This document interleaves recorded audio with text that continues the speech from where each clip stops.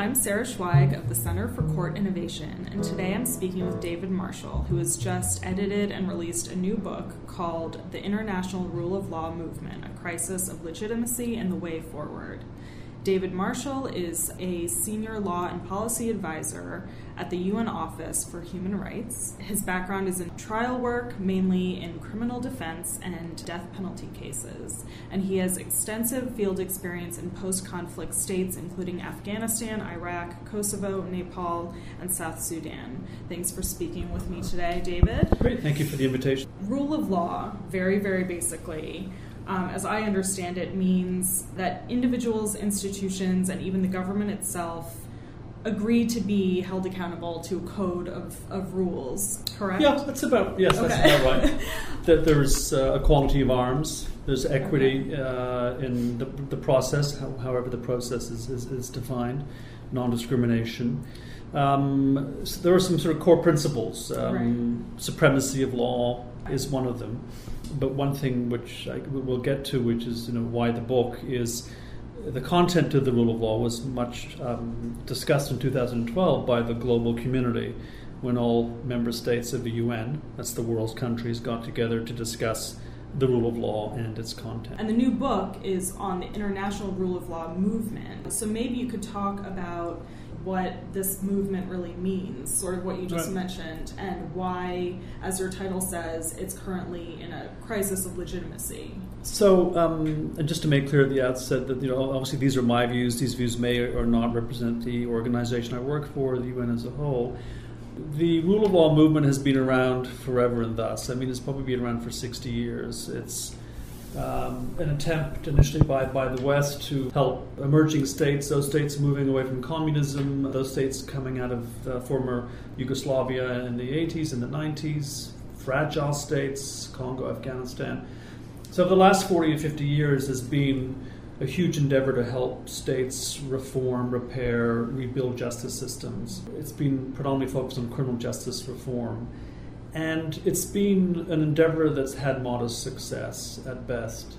The movement's become an industry. I mean, up until sort of 2003, there was sort of some efforts by some countries. This country, the US, is a major player in this movement. But 2003 and beyond, which is sort of one of the reasons for the book, is there's been an explosion of activity. The consequence is you have thousands of NGOs, you have thousands of guidance materials, thousands of experts, all English-speaking, all mainly from English-speaking countries.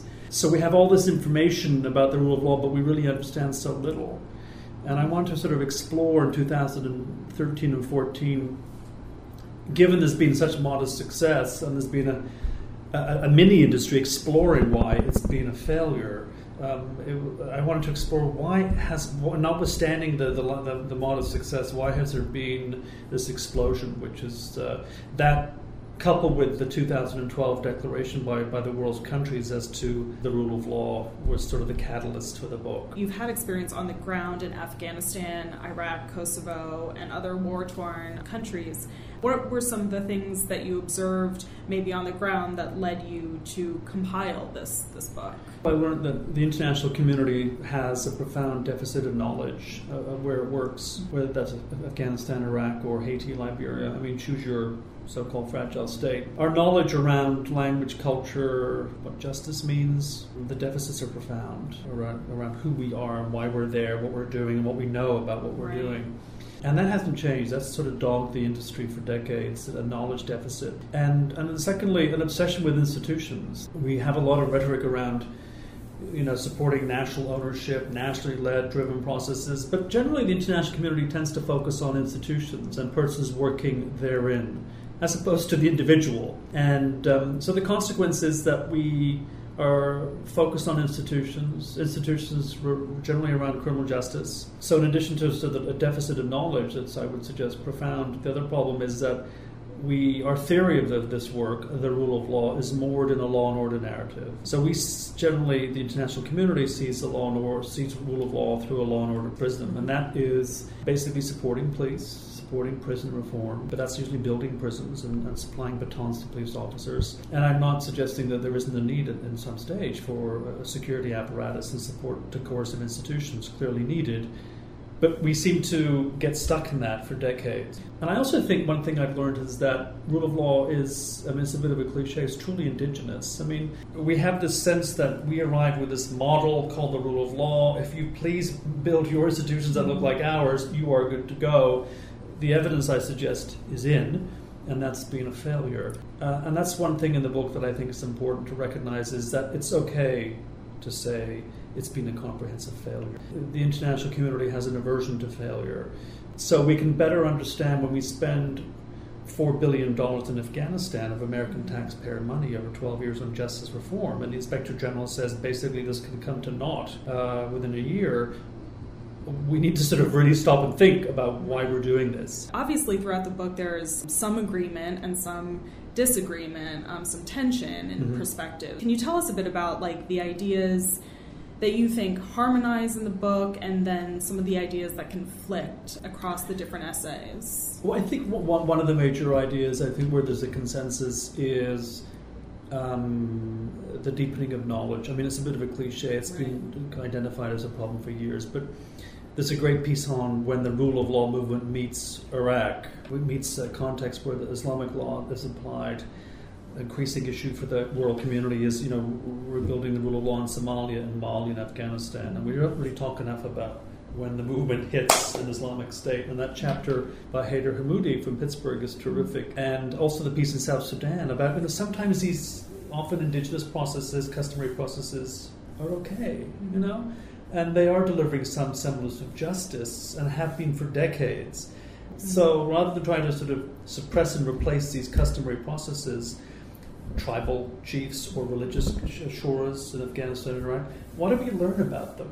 The other thing is that we're all a little tired of the rule of law. It has such baggage and rhetoric. The evidence doesn't support the rule of law will lead to economic empowerment, more and greater human rights promotion and protection. So if we can all just sort of lower the rhetoric a bit, stop the rhetoric around comprehensive approaches to rule of law reform, because modest goals are obviously more achievable. Modesty, humility would be helpful. And Deborah Issa talks about identifying injustices and insecurities for the population who are suffering. Let's start there. That's the conversation starter. What's the major injustice in that country? And it often has nothing to do with criminal justice. I think there's a little bit of tension mainly with Jim Golston's piece, which is that the endeavor is a good faith endeavor by the international community. There have been some modest successes. The rhetoric is to some extent a runaway train, but all it basically needs is a bit of adjusting, more investment in knowledge and skills, and capacity of the internationals. That's not my view, for what it's worth. The piece that was done by Todd Fogelson at Harvard is interesting because it's just a small project with reforming the prosecutor's office in Lagos in Nigeria. And I'm coming back to the issue of modesty, where you have a concrete example of where there's a small, modest project, and it's all of the success was about both modesty and about relationships, and how they built over 4 years a relationship with the prosecutor's office that really helped them stress the issue of arbitrary detention, prolonged detention in Lagos. And that's a really fascinating piece. The question is whether the international community, which goes big, right, is looking for the big bang of success in the rule of law. It doesn't exist. Stop looking. I don't know whether the international community can accept modesty and humility. Time will tell. $4 billion in Afghanistan of taxpayers' money is a lot of money, I would suggest to you. And I wonder when people will say enough. What do you think the way forward now would be? I think the way forward is radical change. The way forward is to basically stop the best we can, however improbable that suggestion is, to stop and digest who this community is, what they're trying to achieve, so that the objectives of this endeavor, what are the key objectives? Because I say in my chapter that surely the objectives are basically human rights objectives. So we need to sort of stop, take stock of what we've done, what we're learning. I'm suggesting for the UN that we play a more strategic role, helping states think through the strategic direction of a new justice system. And that's more than law, more than human rights law. That's, in my view, the only really leveraged tool we have in our toolbox. And I think that's okay to ask these deep questions. It's whether or not the international community has the maturity and the patience to do so. Thanks so much for speaking with me today. I'm Sarah Schweig of the Center for Court Innovation. I've been speaking with David Marshall of the UN about his work in post-conflict states and his new book, The International Rule of Law Movement, A Crisis of Legitimacy in the Way Forward, through Harvard University Press. To learn more about the Center for Court Innovation, please visit us at www.courtinnovation.org. Thanks for listening.